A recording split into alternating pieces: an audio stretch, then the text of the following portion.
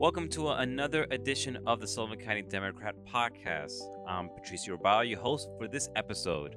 It's been a busy week at the Democrat, so let's get straight to it. This podcast is being brought to you by the great folks at the Kitchen Table Cafe in Calhoun, New York. Duck Farms claim victory. State Ag Department finds New York City law in violation. The Catskill Foie Gras Collective, made up of the Hudson Valley Foie Gras and the LaBelle Farms in Sullivan County, has won another battle to keep the sale of foie gras legal in New York City by a determination made by the New York State Department of Agriculture and Markets. In 2019, the New York City Local Law 202 looked to end the sale of foie gras, which the majority of New York City Council said was inhumane. After reviewing the local law, the New York State Department of Agriculture and Markets said the local law violated Section 305, a New York Agriculture Markets law, unreasonably restricts Hudson Valley Foie Gras and LaBelle Farms from operations. DEA releases fentanyl stats.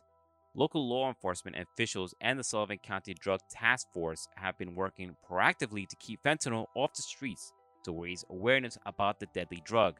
In September, the Democrat reported about the rise of rainbow fentanyl, or fentanyl pills and powder that come in a variety of bright colors and shapes and sizes to look like candy, to be marketed to children and young people. Fostering parents classes starting soon. Have you ever thought of becoming a foster parent? If so, the Sullivan County Department of Social Services is beginning their next round of foster parent certification classes on January 5th.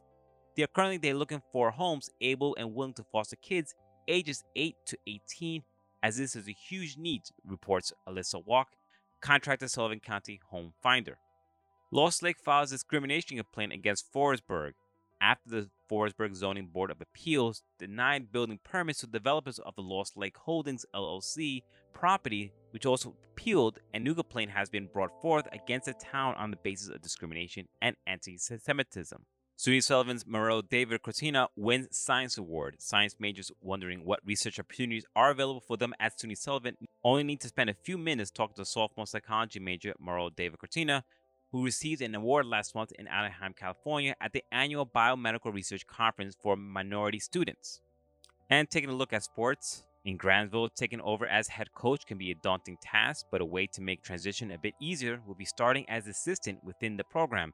Cue Kevin Cordell, who just completed his 6th season with the Tri-Valley Bears, his second as head coach, taking over the program that was successful under the leadership of coaches Greg Bosford and John Allison. After finishing 3-6 last season, the Bears turned their season around and finished 8-3 in their 2022 campaign, which earned him the Sullivan County Democrat Football Coach of the Year. Congratulations. We have all this and more in the latest edition of the Sullivan County Democrat. Keep an eye out for a Year in Review hosted by managing editor Joseph Abraham. This podcast is being brought to you by the great folks at the Kitchen Table Cafe in Calhoun, New York. Have a great rest of your holiday and a Happy New Year.